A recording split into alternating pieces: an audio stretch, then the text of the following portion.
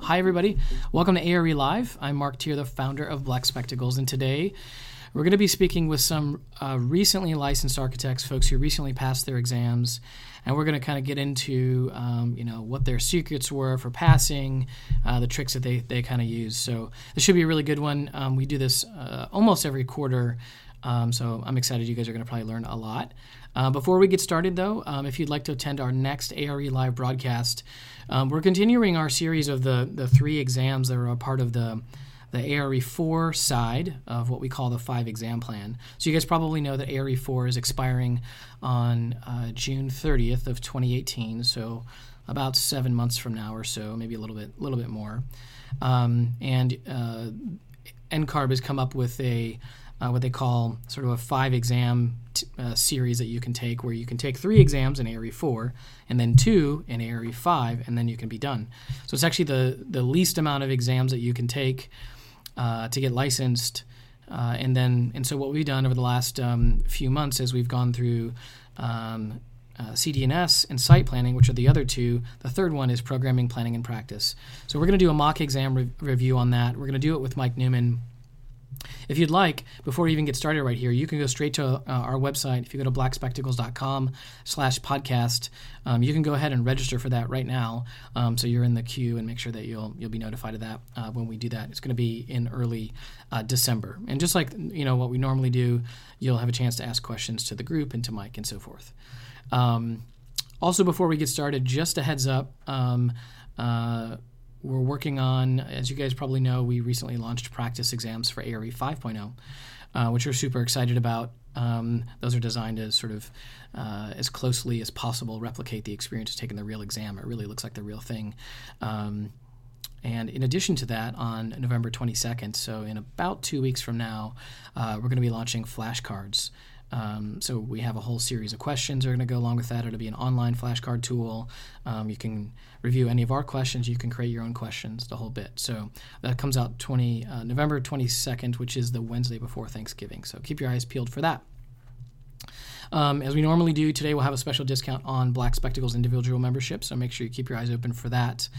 And as we normally do, we'll be taking questions using the GoToWebinar question box, which is good to see many of you guys already using, as well as on Twitter using the ARE Live podcast hashtag.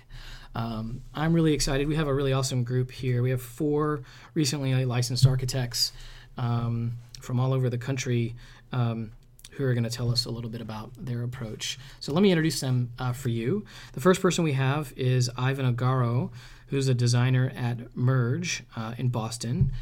So welcome, Ivan. I'm pausing. You can say hi, Ivan. Hey, thanks. Hey, Enough to chime in or not. Yeah, you guys are all welcome too. We also have Stephanie Morales, who's an architect at DLR Group in Denver. How are you, Stephanie? I'm good. How are you? Doing good. We also have Ann Phillips, designer at Quinn Evans Architects in Detroit. Hi, Ann. Hello. And lastly, but not least, we have Jason Golub, who is an associate principal at Antunovich and Associates here in Chicago. Jason, how are you? Good. Hello, Awesome. everyone. Yeah. So as I said, we have a really great panel here for you. I'm going to jump right in and get started here. Maybe we'll start with you, Stephanie. Let's talk a little bit about your exam timing schedule. How did you go about scheduling the exams and buying the exams? Yeah, so I took all of my exams in ARE 4.0. So I think the hardest part is to schedule that first exam. So I really just let myself start studying until I felt comfortable with the material, and then I would schedule my exam about 2 weeks before I was ready to take it, and I scheduled them as I went. Okay, so you sort of studied first, and then you scheduled them. All right, good. Ann, how about you? I did not do anything close to that, which is funny.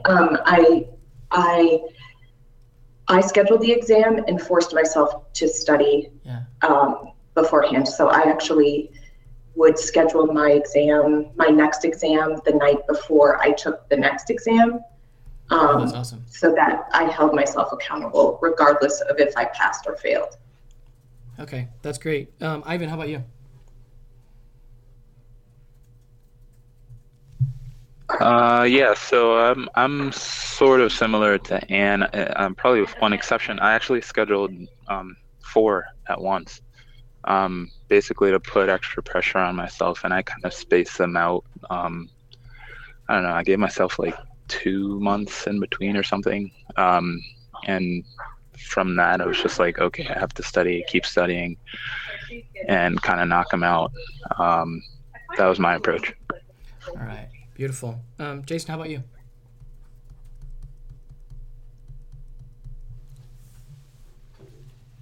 Jason, I've got you muted. How about you? Oh, we might have lost you. I see it says maybe offline. So maybe we lost you there, Jason. If you come back, please.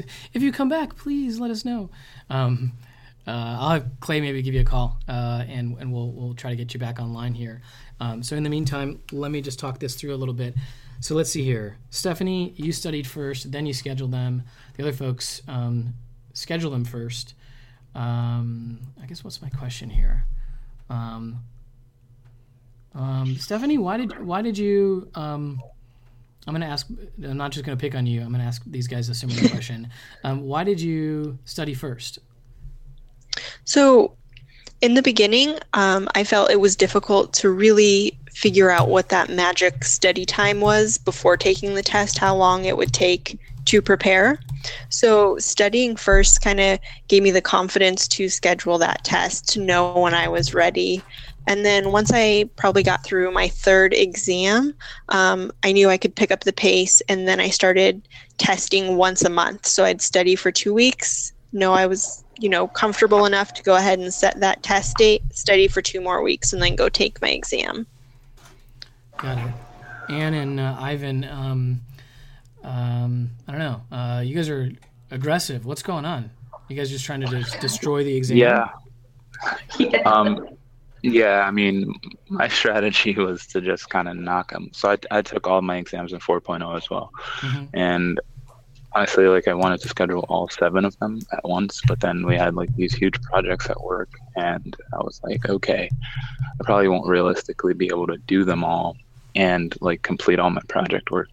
But what also made it a lot easier was the firm that I was at had this really cool deal where if you pass, we pay. So that's also a huge incentive. It's let's knock out as many of these as possible, all at once. Mm-hmm. But yeah, just a bit naturally aggressive when it comes to academics and exams. Mm-hmm. Yeah, I'm the same way. I turned 30 and decided by 31 I wanted to be licensed.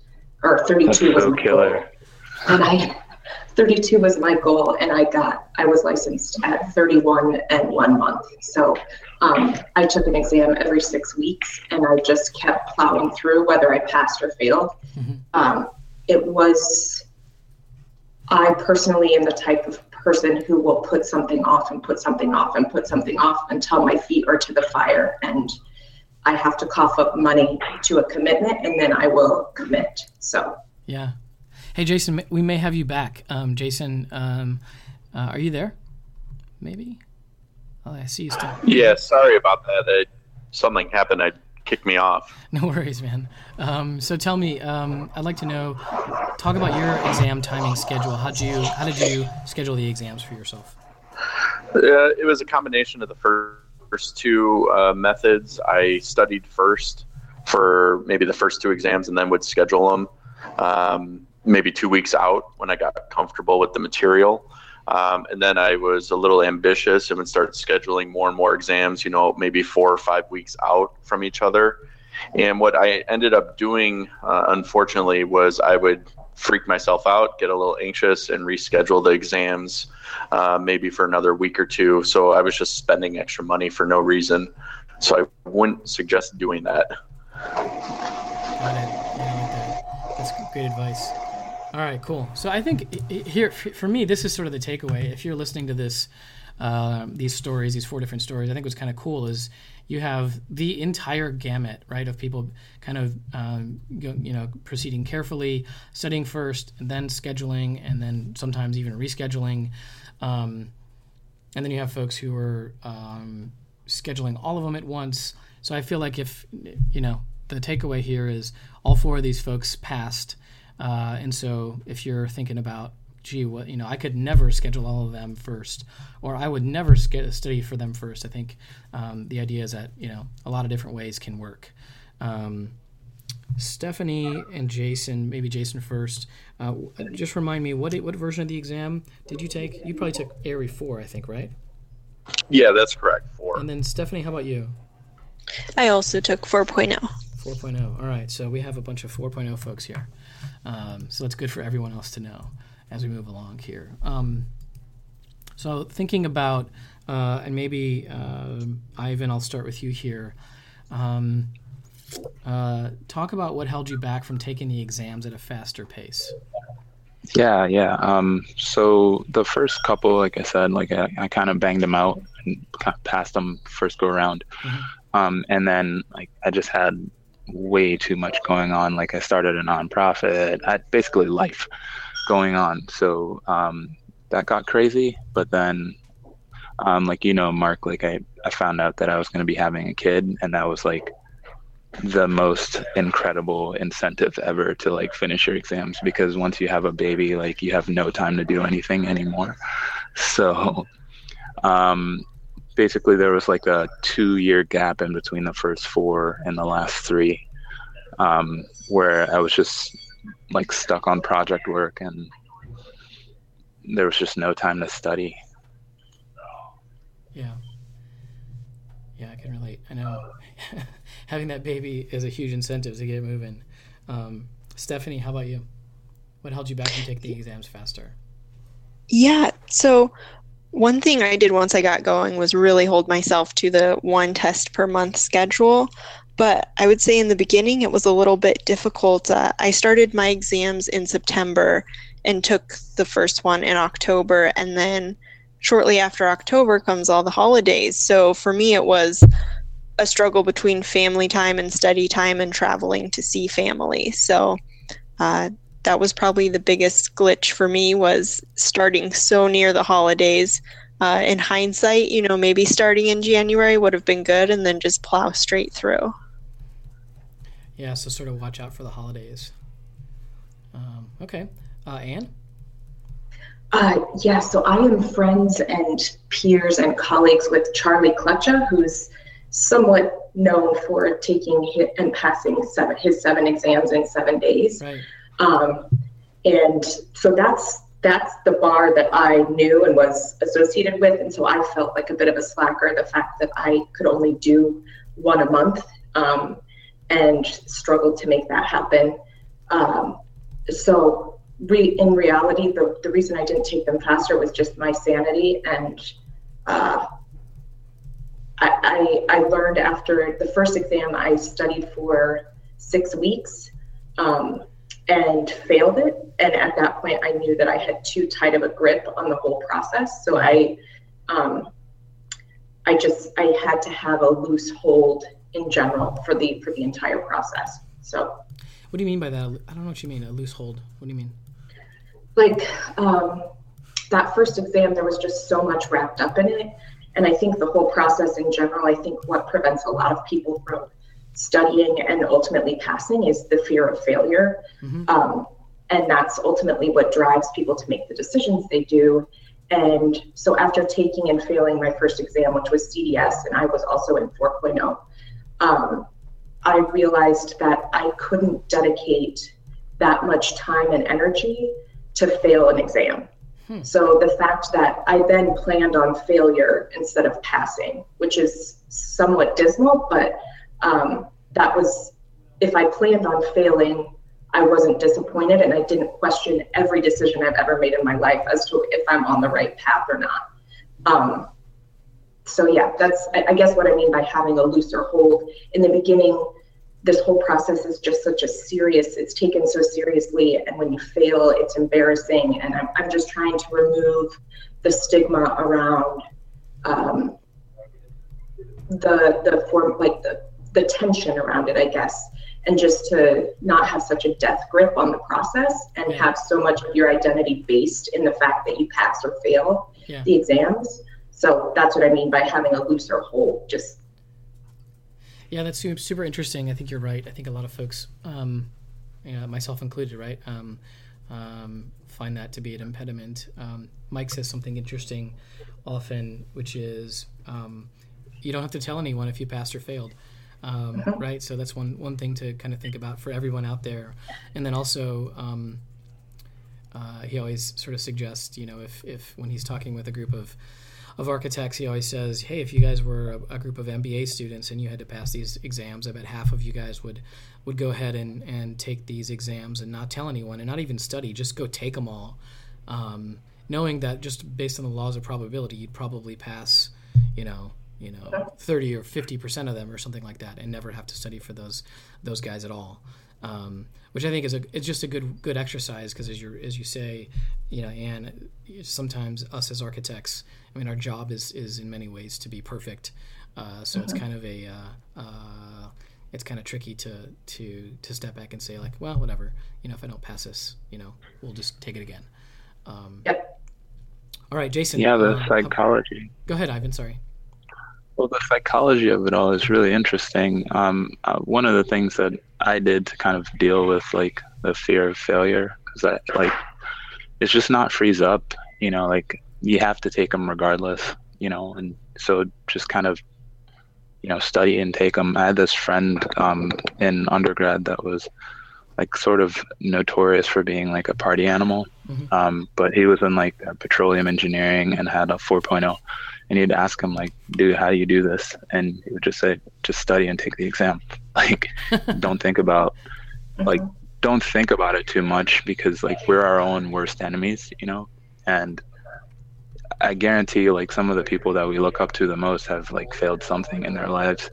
And, just have to get over that stigma, because you're going to fail something at some point, This is just like a reading comprehension test, so no biggie. Just take them. That's awesome. I love it. Jason, how about you? If I could add to that. Oh, go ahead, Stephanie. Yeah, sure.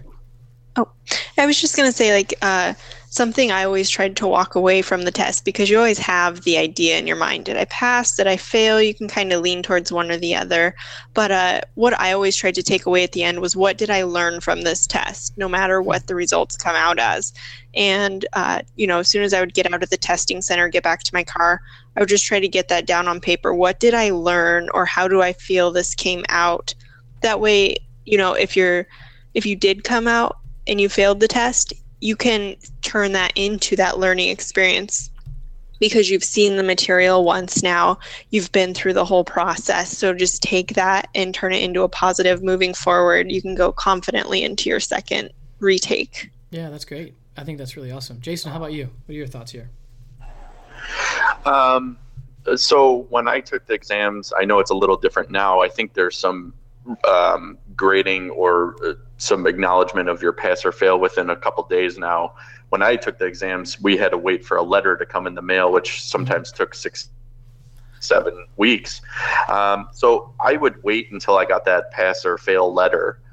If I passed, I used that as momentum going into the next exam. If I failed, I kind of, what Stephanie was just saying, I kind of regrouped. I learned from it. I kind of reflected on what I think I might have overthought or something like that.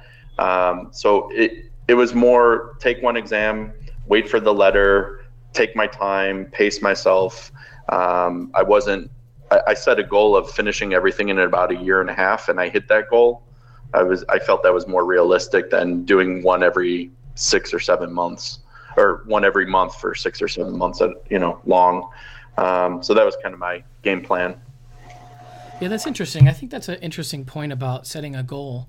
I certainly know some folks in my universe who they just never really set a goal for themselves, and that was something that really kind of, because they didn't really have a goal, it was like, well, I don't know, I'll take it whenever I kind of get to it, and then life kind of gets in the way and that kind of thing.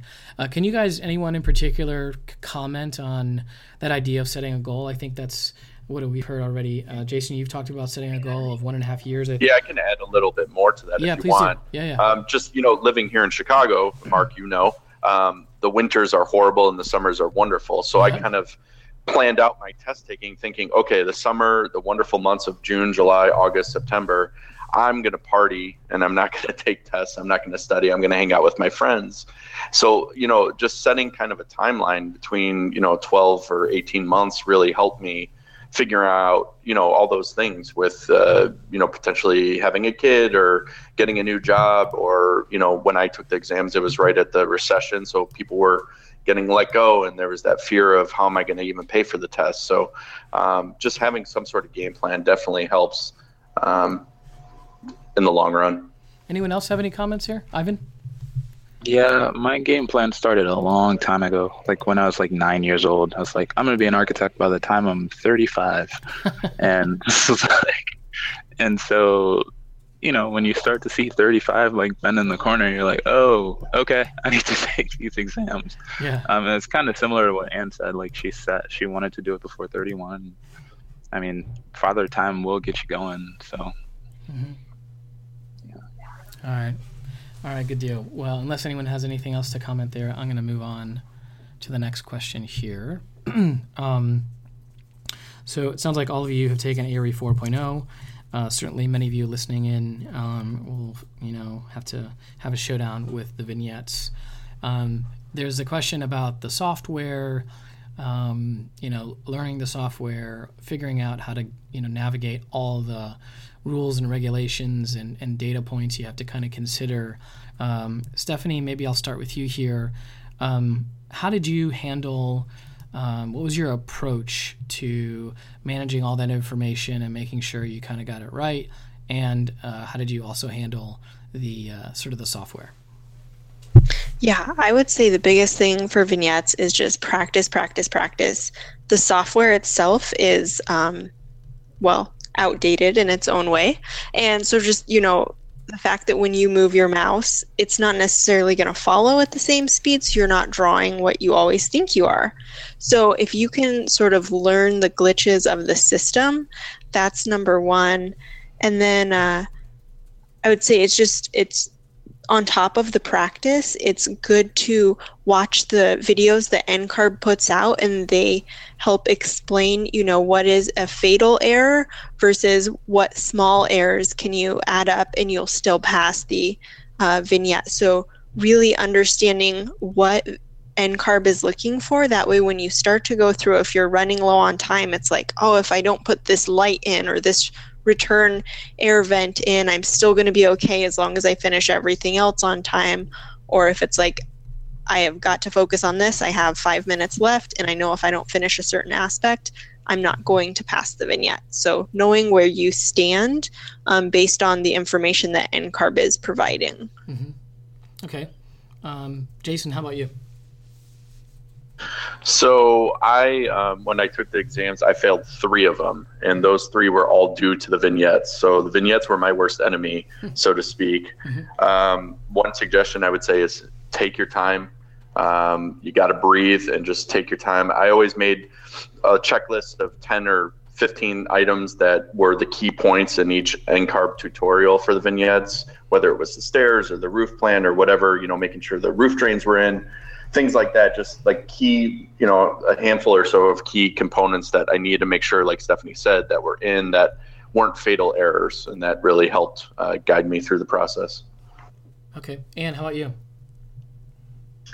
I'm in the same boat as Jason with this. I failed 3 exams and they were all because of the vignette. And I still, till I passed my last exam in April, the vignettes where I never felt good about. I never learned how to learn the program. It really was just holding my breath and hoping I did it okay. For me, it was over analyzing, and the fact that the program is I looked it up at some point, and the program was designed in 1994. Just a fun little factoid for everybody out there. But my level of detail and what we're all used to using in the real world is not at all applicable to this software. And that was a really hard shift for my brain to make, and one that ultimately I got better at it just because of practice, but the vignettes were still the thing that made me sweat, literally sweat in the test center. And yeah, for me, it was just, I overanalyzed, and I couldn't make my brain undo the level of perfection that is available to us today. All right, so remember, it's not the real world, and make sure you bring a sweatband. Is that? Yeah, exactly. Those are the ideas here. All right, good. Hey, Ivan, what about you? Yeah, I'm on the complete opposite end of the spectrum here. I mean, I did fail one exam, and it was because of the vignette, and I can explain what that was. That was basically performance anxiety. I got to the end, and it was exam number 7, and I was like, oh my God, 1 hour left, and I'm going to be licensed. And I choked. But for me, the vignettes, I'm going to sound bad here, but I think they're designed for you to pass them. Like, it takes away, you don't have to know any technology, you don't have to know anything special, and they give you all the instructions. So if you just like reading comprehension, read the instructions and be super anal about what they asked you for, and just write down like a checklist of what they asked you for, you can probably finish all the vignettes in probably half the time that they ask you to do it in, and then spend the rest of the time basically going through like an auditor or an accountant would, and check every line of the instructions against what you've drawn. Like, don't freak out. Never try to start over, right? And like, it's not the real world. Don't try to design. So for example, like in schematic design, don't try to design it. Just follow the rules. Likewise, in structures, you have like your rules of thumb for like all your spans and everything. Just follow the rules, and it's also about ritual. So I think Stephanie mentioned like practicing. Download the software and practice. You're not solving the vignette. You're practicing a set of steps that you're going to execute, because the question is going to change on the exam. But what you're really trying to get into is the ritual of, okay, I'm going to draw my beams first, and then I'm going to draw my columns to make sure the beams go down, and then I'm going to draw the joists on top of that, and then I'm going to draw the decking, and then I'm going to follow the instructions and make sure I haven't put any columns in any rooms that say they shouldn't have columns in them. But it's a ritual. So by the time you're sitting there and you have an hour to do it, your body and your mind are so like in tune with what you need to do to pass the exam. It's second nature. And Ivan, I'd like to add on to how you said you really are just following the instructions. A huge part of that is it's not going to look pretty. It's not meant to look pretty, and no one else is going to see what you put together, because if you try to think about it in the design mindset of like, oh, this tree should never go here, why would I put these rooms in this configuration? You really have to overcome that designer mindset and just follow those instructions. Yeah, I think that's all really good advice. Ugly design is okay, which of course probably makes lots of us uncomfortable. But I like that read the instructions, make a checklist, be like an accountant, be 100% sure you check them all. I think I'm remembering that's kind of how I was thinking about it too. And that idea, it's interesting, create a ritual, create a process for yourself, so that you kind of know what you're going to do. I think that's awesome. And then of course, practice the software. It's now been said many times. So for those of you who don't or aren't aware, as we've said a couple of times now, NCARB offers practice software that you can gain access to through your NCARB account, and it offers basically one practice problem for each of the vignettes. Does that square with everything you guys know? It's just one for each one practice problem for each one, right? That's right. There are some forums that'll let you download extra stuff. You kind of have to know your way around to like put the files in the right spot so that your computer will read it. Like that's if you download it.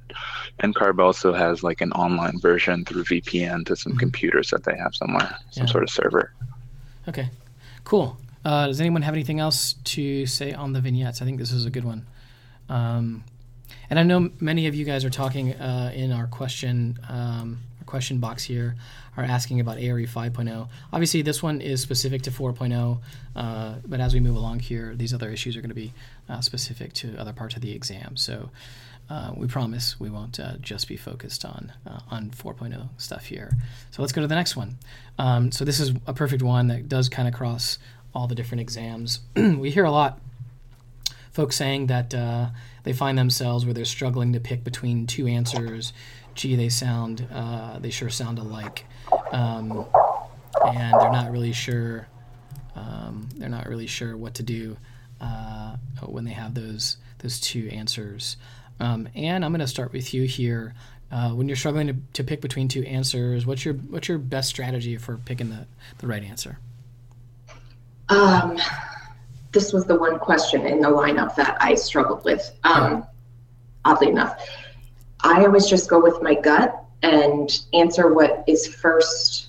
I just use my intuition, and then I go back and I would go through the questions through these different rounds, where my first round would be the no-brainers, the second round would be I have, across the spectrum, the last round being I have no idea about any of these, so I'm just going to pick. Mm-hmm. And that was it. I don't have necessarily a strategy mm-hmm. or a guide.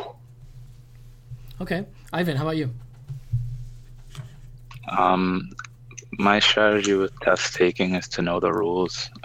This isn't the LSAT, where you get penalized for answering the wrong thing, and your exam gets progressively easier or harder depending on how well you're doing. Mm-hmm. It's the ARE. So if there's some sort of ambiguous choice, first thing I do is if it's not a quantitative question, it's qualitative, lean on my experience, like what things, if you're younger and taking the exam, what have I heard around the office? What are the old guys saying around me? And, usually that'll get you by. And then if all else fails, like never leave it out, take a stab at it, because you're not going to get penalized. So just pick something. All right. I think that's good. Stephanie, how about you? Yeah, this was something I really focused on studying. So I had the practice question and answer booklets specific to each test that I used while studying. And I would go through those and, even in the practice, I'd come across, gosh, is it A or is it D? Mm-hmm. And so I would just kind of flag that. And when I would go through and check the answers, if it was D and I was kind of going between A and D, I would really try to understand, why did I think it was the other one? And how should I know, that it should have been D, and really understand that answer. So this was, for me, one of the focus parts for studying, because I knew that when you're in that testing center, you see the time clock ticking down. You can't really sit there and think it through, like you have to keep moving. So flagging it in the test center and then just studying through that was sort of my strategy. Okay. So just to say that back to you, make sure I'm understanding this. Yeah. Well, hold on one moment, if I may, just because I'm understanding. So you would flag it, meaning that you wouldn't answer it. You'd wait, or you would answer it, and then you would come back after you flagged it to review it one more time. Yeah, I would go ahead and answer it, like Anne said, with that initial gut feeling. And then if there was time at the end in the testing center, I would come back and check it. But also during my studying, I would flag it. That way, when I could check the answer, I could see, did I check that right with the initial gut check, or did I go back and forth too many times? Yeah, that's great. Okay. Ivan, you had a comment there. Yeah, I think that's like a really cool strategy. It's similar to what I did. Actually, like in the multiple choice sections for all my exams, I just kind of went through it one good time, like ignoring like the clock and everything, and just like bang them out as many as you can and flag for later everything else. Because what I found was that sometimes they screw up and they give you the answer later. So it might be like number 85 and it's related. And you're like, oh my God, let me go back. And then you kind of who knows if I got them right or not, but I definitely know that sometimes the answer was like later in the exam in a related question. So just kind of keep your eye out for those, and flagging things is really good strategy, especially if you just get the ones that you know out of the way. Then you have time to check the rest later. That's really good. And yeah, you're right. Yeah, I liked what you said earlier about, you don't gain anything by not answering a question. So you definitely at least want to make sure you answer and to at least take a guess on everything. For sure. Jason, what's your strategy here for selecting the best of two similar answers? Yeah, definitely the same as Stephanie. Definitely flagged it and took my best guess, flagged it, and came back to it later. I definitely agree with Ivan. I would always run into instances on each of the exams where they either intentionally or mistakenly gave me the answer for 20 questions later on. So I would always go back and find that I can accurately, I don't know for sure, but accurately answer those questions that I was doubtful on. Okay. Yeah, I think this is good. Sometimes the later questions have answers to previous ones. All right, beautiful. Let's move to the next one here, guys. So I think on this question here, we'll start with you, Jason. Where and when? The question I really want to get into is about making time to study. I feel like that's the hardest question here for us architects who are working a ton. How did you make time? Did you do it at work? Did you do it at home? Did your commute? Talk us through allocating time to study.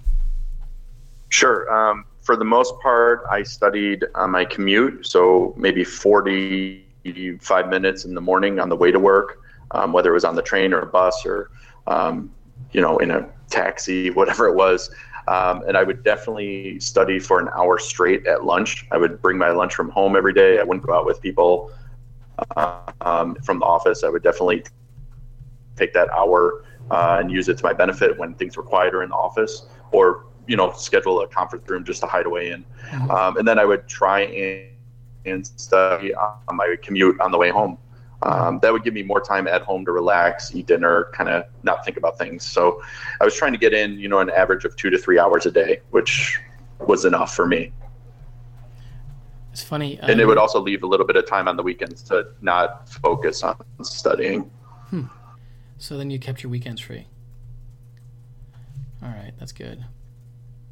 You're making me salivate because I'm remembering the breakfast place where I used to study in the mornings. They had the best sausage sandwich. I would always get it, and they had really good coffee. And now that's all I can think of right now. Ivan, what about you? Yeah, I stuck with my childhood ritual. So for me, like studying, and the most important thing is to know yourself. Like, don't make a study regimen that doesn't fit your personality and your likes. I need peace and quiet to study. I'm not a morning person. I'm a night owl, but ever since I was a kid, like I would wake up at 5:30 in the morning to study. So I did that. I woke up every morning at 5:30 and studied for 2 hours before going to work. So I'd study from 5:30 to 7:30, and then I'd get ready for work, and then I'd leave and go to work. And I basically kept that ritual going. And on the weekends, I would do practice exams. So all day on Saturday, I would basically do a practice exam, or as many. So on the quantitative exams, basically I did as many practice problems as I could, because again, it's just like the repetition will help you solve them without thinking about them. And then once I had like gotten to a certain point where I was passing enough of the questions on the practice exam, I was like, all right, I'm not going to study anymore. I'm just going to take it. Oh, and the day before the exam, well, since we had like time off from work, if you had an exam, I just take that day off and then basically like play video games all day to like relax before going in. Awesome. Anne, how about you?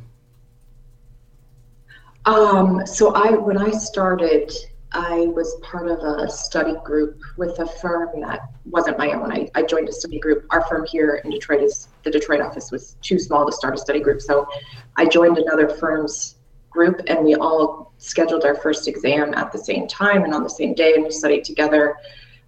we all failed it.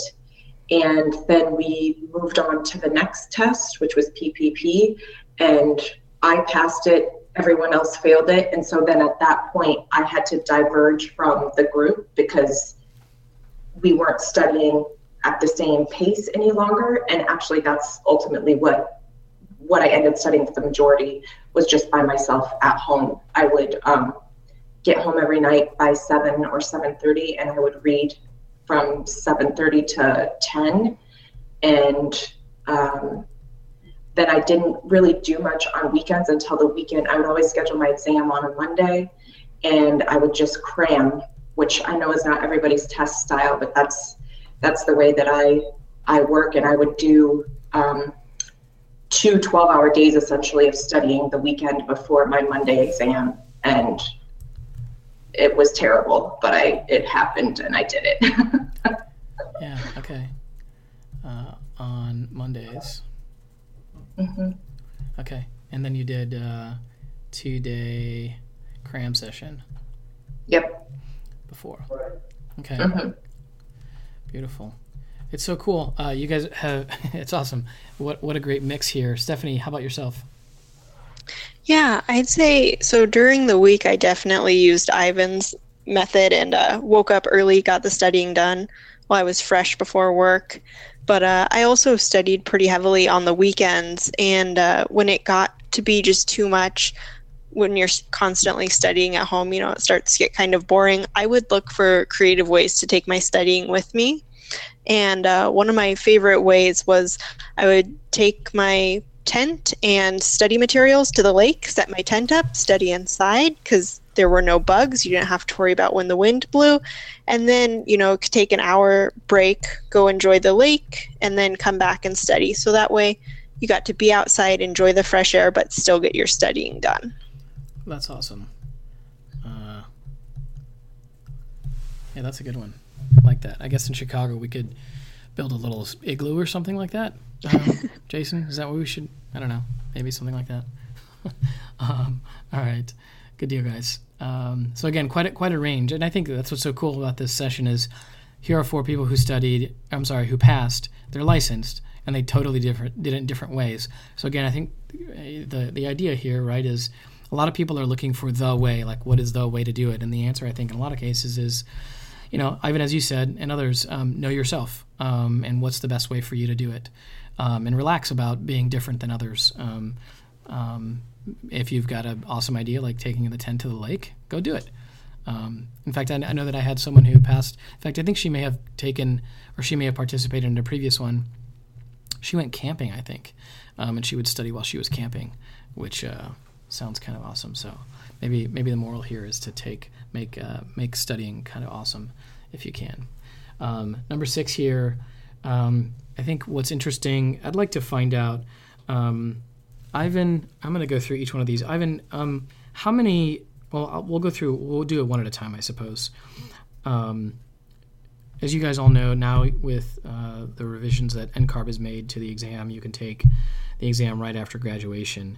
First of all, can each of you answer as we go along here, how quickly after graduating did you take the exam, and then what are your general thoughts? So Ivan, I'll start with you.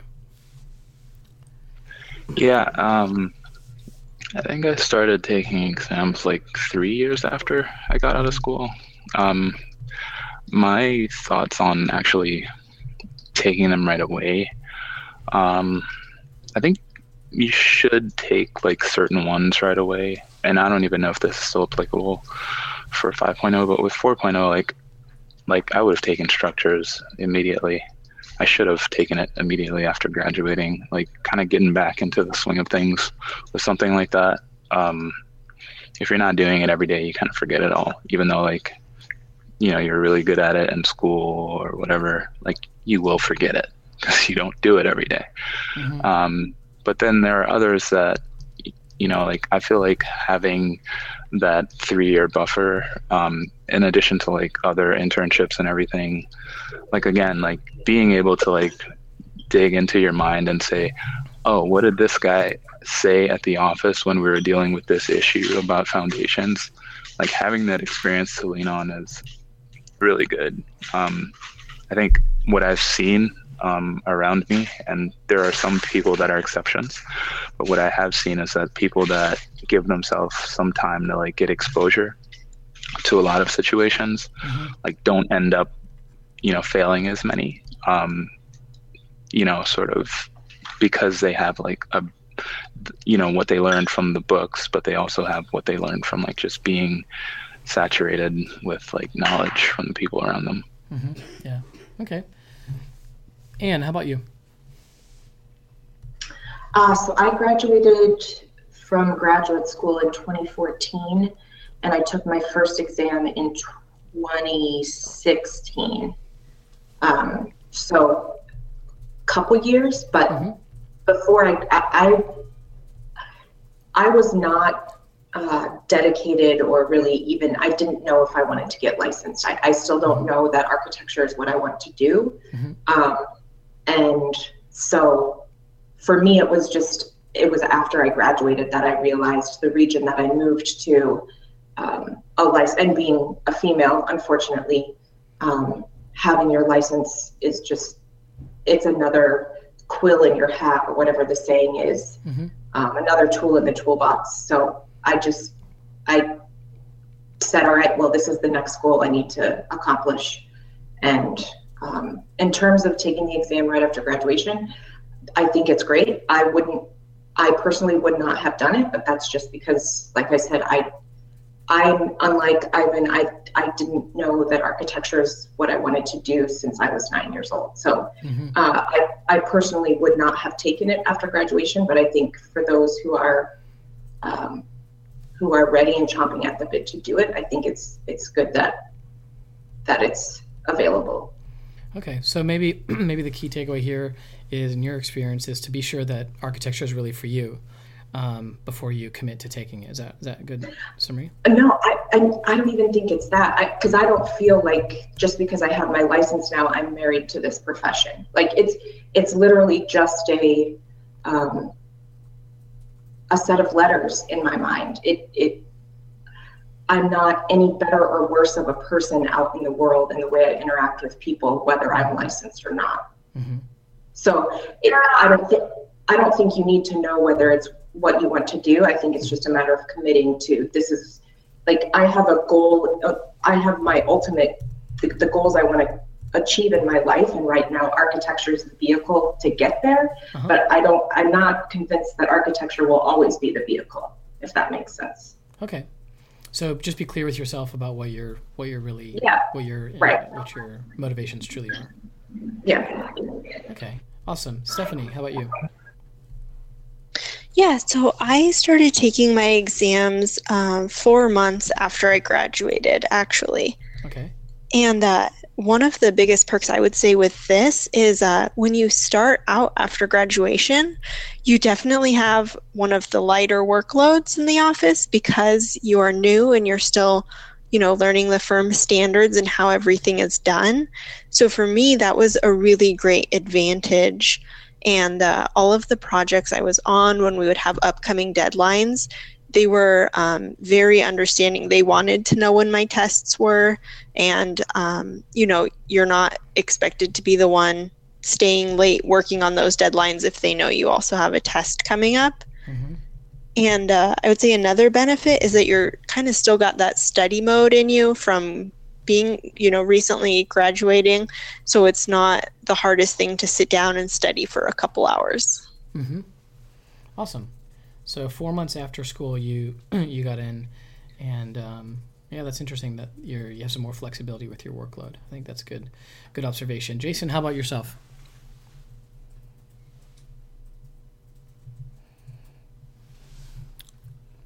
Jason, there you go. Are you good? Are you there?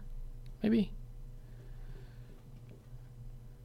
I see that, Jason, you were unmuted for a moment.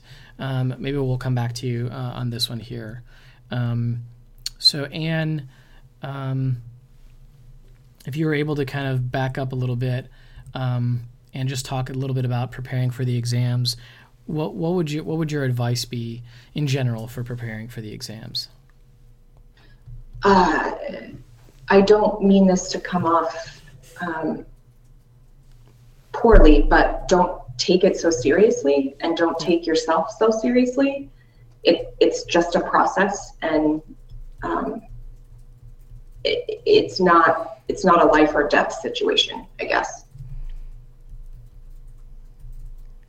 Yeah, I like that a lot. Don't take it so seriously. Don't take yourself so seriously. Ivan, how about you? Did you say Ivan? Yeah. Okay, awesome. You have to say my name 3 times like Beetlejuice. So basically, I would say, I mean, I kind of want to backtrack a little bit. I think it's super important for our profession that, you know, especially women and minorities, like, just go on and take the exam, because there are far too many licensed professionals that fall into that demographic, and you know, we do shape like our country, and we have a huge influence on sort of the world that people occupy every day. And I think like our cultural backgrounds actually improve sort of the diversity of the profession. So get licensed if you fall into those groups, and everyone should, but that's just my personal statement. Yeah. And then, you know, everyone else, I think I can kind of echo what Anne says. Like, it literally is a reading comprehension exam. Like, if you can read and understand what they're asking you and click a button, you can pass. This has nothing to do with how good you are as a designer, has nothing to do with how good like you're thinking, or it doesn't matter where you went to school. It literally just matters that you can read a question and pick the right answer. It's not hard. Just sign up for them and do them. It's not a big deal. Awesome. All right, so this is a reading comprehension test. It's not hard. All right, Stephanie, how about you? I would definitely echo, you know, exactly what Anne and Ivan are saying, and it's sort of been a common theme throughout this whole podcast, is it's sort of the psychology behind it. Don't get yourself all wound up like, oh my gosh, I'm trying to become a licensed architect. It's like, nope, you're just going in to take this test. You made it through college. You can make it through these tests. You know, just going through the testing center process, getting checked in, getting to your assigned computer and everything. That's probably the hardest part, as well as getting yourself to sign up for the test. Once you're there, just focus. You know you can do this.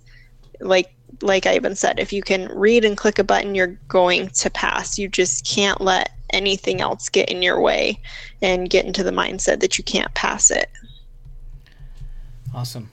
All right, that's really good. And maybe lastly here, you know, we often find that keeping up your morale, sometimes, you know, you fail one, and you kind of get your morale down.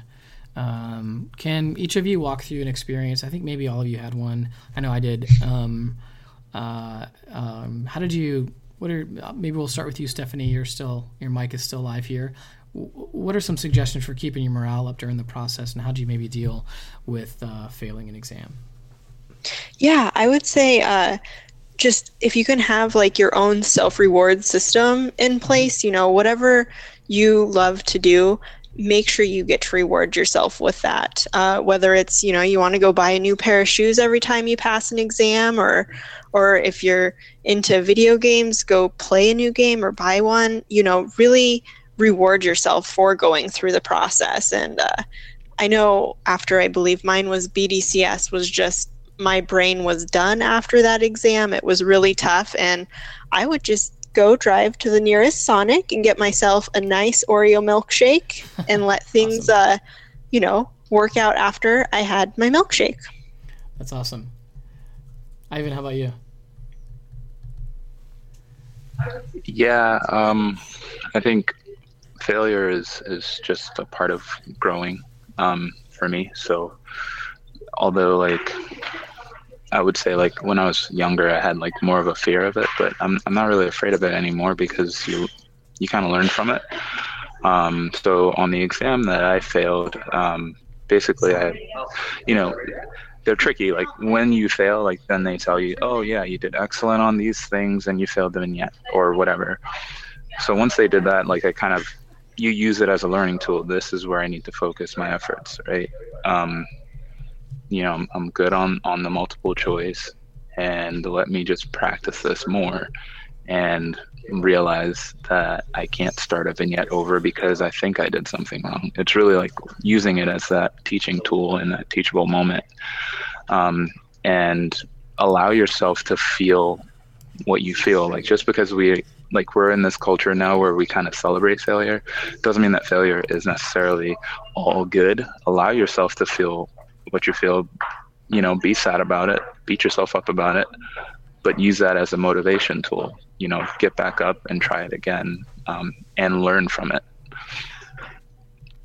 Awesome. So learning tool, I think of the exam as a learning tool. Mike talks about that a lot. The idea that actually probably the best way to study for the exam is to just take it. So if you sort of take that mindset that by going through the experience of taking the exam, maybe you'll pass, and if you don't, well, you just went through the best experience in preparing to pass the exam. So I feel like that's sometimes kind of useful. So that's great, Ivan. Anne, how about you? Yeah, so I was studying and taking my exams long distance. My best friend from graduate school and undergrad, she's in Minneapolis. We started taking our exams at the same time, and she passed every single one. She didn't fail a single one. I failed 3. And every time that she would pass and I would fail, I felt awful. But knowing myself going into the process, I knew that I would let my own thoughts dictate my future. So, for example, I failed CDS. And that was my first one. I knew that if I failed that first one, I would dwell on the fact that this isn't what I'm supposed to be doing. I'm not cut out for this. So I scheduled my next exam the night before I took CDS. So that was ultimately that was my fail-proof system to prevent failure from dictating my future. And it really was just a matter of, I felt terrible for the weekend or the few days after, but then I realized, okay, we have 3 weeks till the next one, so it's time to move on, and there's no dilly-dallying and feeling sorry about it. So that's how I did it. Yeah, that's awesome. I bet that after you did that, it started to take pressure off of you a little bit as you kind of went along, whereas probably in the beginning you're like, oh man, I don't know. I'm going to schedule this exam. I really don't know. But by the time you got to the 3rd or the 4th one, you're like, yeah, whatever. I'm scheduling it. That's what I normally do. Yep, exactly. That's awesome. All right. Really good, guys. Anyone have any other, this is one of my favorite questions, and I know it's not written here, but Stephanie said Oreo milkshake is her favorite kind of reward. Ivan, I'd love to know what your favorite reward was for yourself as you went through the process. Oh man. So I guess I am rewarded by like passing it. So I didn't treat myself because that meant if I failed something, I wouldn't treat myself. I'd be punishing myself. So I didn't take that approach at all. Mm-hmm. I rewarded myself for studying. And in the question about studying, that's kind of what I was talking about. Like, I would just sit down and play like FIFA all day and just like win the World Cup 4 times or something. It's just like some mindless activity, which is totally irresponsible. But again, I'm rewarding myself for actually doing the work before the exam and not necessarily dictating, my reward on whether or not I pass. Yeah, that's interesting. Okay. Anne, how about you? Yeah, I was similar. I didn't celebrate afterwards or after I got the results, but I always, the day of the exam, I would go to a Panera next to the testing center and I would eat a sugar cookie, and it changed every month. But it was very specific. They're iced sugar cookies, which are delicious, and that's the only time I would eat them. And then I would take my exam usually from 10 a.m. to 2 p.m. or something, and I would go home and I would sleep the rest of the day because napping is one of my favorite things ever. So similar to video games, but I would eat sugar cookies and take naps, and it all happened. But it all happened the day that I studied and took the exam, not after I got my verdict, so to speak. Yeah. Did anyone else wear the same clothes every exam? Like, No. I had such a ritual. I wore the exact same sweater, jeans, like everything, the exact same. So I knew I was comfortable in that, and I didn't change it. So I would just wear it every time. They knew me at first. Yeah. I did the same thing. After I failed my first exam, I happened to pass it the next time, and that became my lucky shirt once I, passed that retake. So it was same shirt every time. Yeah, they're like, "You're the guy in the blue sweater. You're taking the ARE." I was like, "Yep." That's awesome. So I think we need to rename this this episode here: milkshakes, cookies, naps, video games, and lucky shirts, or something like that. And sweatbands. I guess that's another one. Sweatbands, yeah, that's important. Awesome. All right, guys. Well, thank you here. We're a little short on time here, and I think most of the questions that have come through here, we have addressed. And so some really great comments. But yeah, we've actually knocked all of them off the list. So I think what that means is that we're in good shape right now. And I just want to say thank you to Ivan, Stephanie, Jason, and Anne.